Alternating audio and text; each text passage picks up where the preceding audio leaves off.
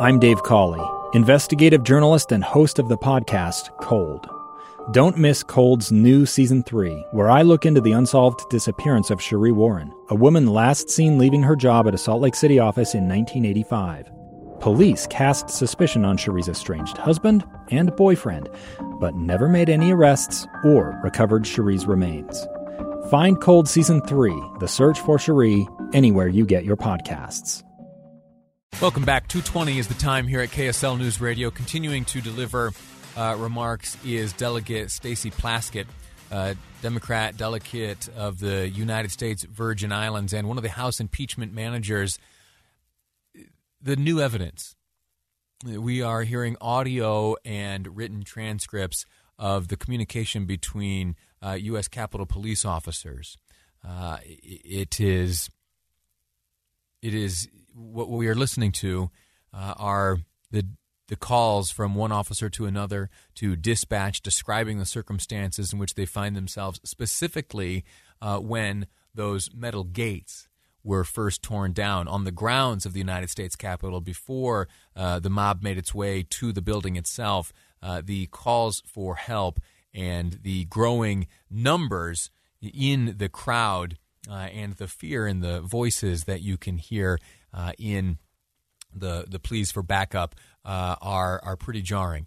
Now, why am I narrating this and not playing it for you? Well, it's because in the background and in the videos that are being shown, it's pretty profanity. It's pretty laden with profanity, and not the innocent kind that you might read in the Bible, but the hard stuff that FCC says no.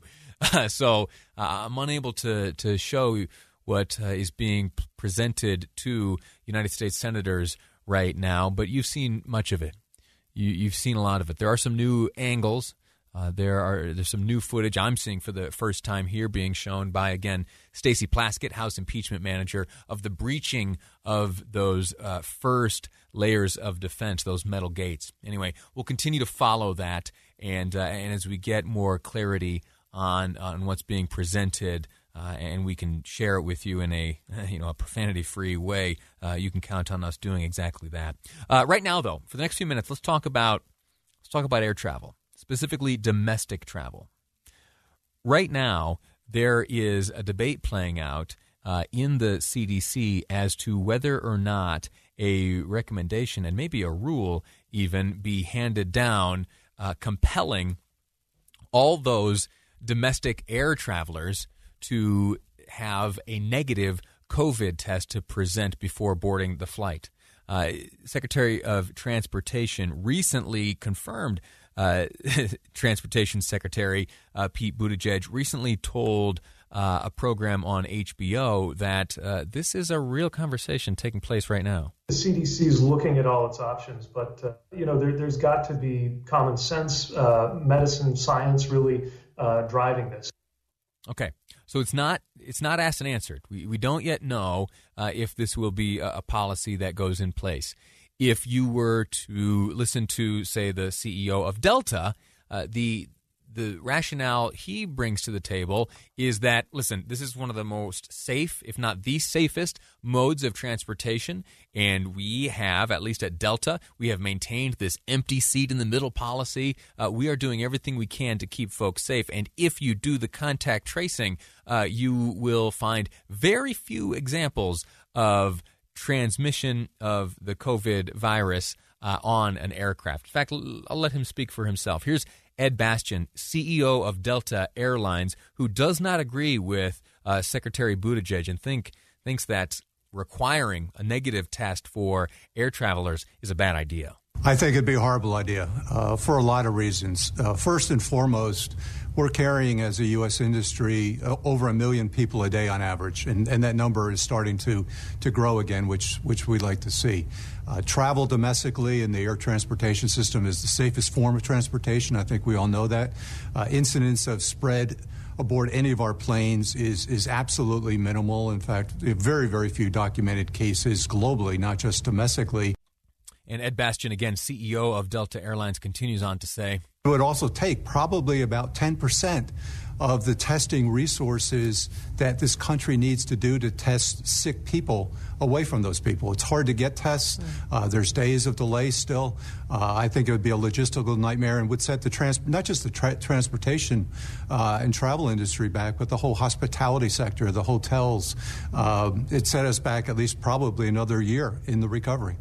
Interesting points he brings up there. Again, we're hearing now from Ed Bastian, who's the CEO of Delta Airlines, responding to the discussions taking place right now in the CDC and with Transportation Secretary Pete Buttigieg requiring all domestic travelers to receive a negative COVID test result before boarding a domestic flight. The point that Ed Bastian here brings up is that if we were to require this of all air travelers, that it would represent a 10% share in all of the tests available, thus taking away from those who may more realistically need to depend on a test. There are some settings in which, it's very important that folks get tested.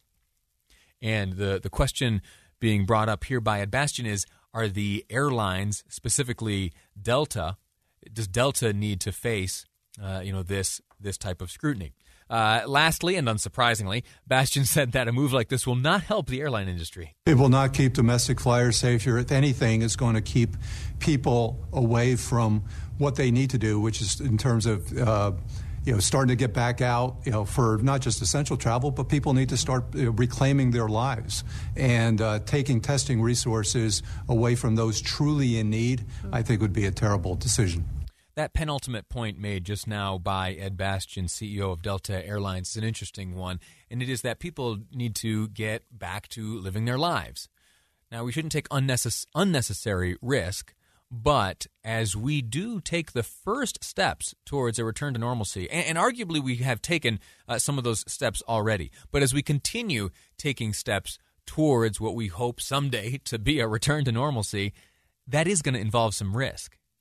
That is going to involve a little bit of risk. Now, I don't bring that point up to say that necessarily boarding an airplane is an irresponsible risk. I know many folks, including those in my own family, who have flown since COVID-19 showed up. I have not. I'll say I have not. I have booked a number of tickets and then canceled them, but have not actually taken the final step onto an aircraft. What do you think about this? What do you think? Now, it's tough because we don't yet have all the science, and we have only the word of those in charge of the airline, specifically here the CEO of Delta saying that, it's a safe experience. It's a safe thing.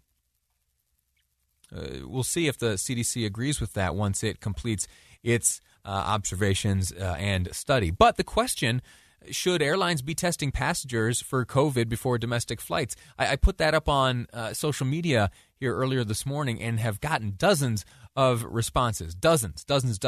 We'll start with Brad here. Not sure if Brad's being sarcastic, but says they should be quarantined for 2 weeks before the flight and 2 weeks after the flight.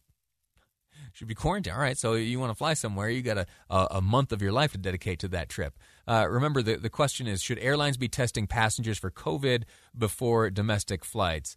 Jesse says, yes, obviously. Rick says, no. Dan says, no, this is just stupid. Mary Beth says, yes, my son is tested weekly because he's in college and one class is live on campus. And believes that ought to be applied to domestic air travel. Mondi says no. Carmina says no. Chelsea says yes. Oh, Abby here, absolutely not. All caps, 3 exclamation points. Oh, and it's got an extra little thumbs up. Someone agrees. Jan here says heck no. That gives them too much control. Not sure who them is, but no is your position. Absolutely not, says Deborah. We have a right to privacy, she says. Interesting. I guess privacy against sharing our medical diagnoses, which would be, I guess, the results of this test, and then sharing them with an airline might feel out of bounds for Deborah. Maybe that's the case. Carol says, if it helps get us out of the pandemic sooner, then yes. If it helps get us out of the pandemic sooner, then yes. I can't disagree with that. Anything that gets us closer to a return to normalcy and getting this pandemic behind us, I think I can support, but only if the science supports it. And right now, the assertion from the airlines, at least, is that no, a test like this is not necessary. Contact tracing does not reveal that there's anything rampant going on as people engage in at least domestic air travel. Ed Bastian of Delta goes as far to say even international travel. All right, listen, we're going to take a break right now. Last year, if you remember, about this time when we were talking about the impeachment trial being carried out in the United States Senate, one of the questions that I had was, what else is going on in Congress? Yeah, I know for the most part, all eyes are on the Senate right now, but did you know there's a whole nother chamber? The House is busy doing work. What are they up to? We'll speak with Burgess Owens next on Live Mike. I'm Lee Lonsberry, and this is KSL News Radio. It's the story of an American held in a dark Venezuelan prison. Then all of a sudden, they all kind of lined up. They pointed their guns at me. And this is the point where I thought, I'm going to die today. I'm Becky Bruce. I spent a year working on Hope in Darkness, which now has more than 2 million downloads. Find it on kslpodcast.com or wherever you listen to podcasts.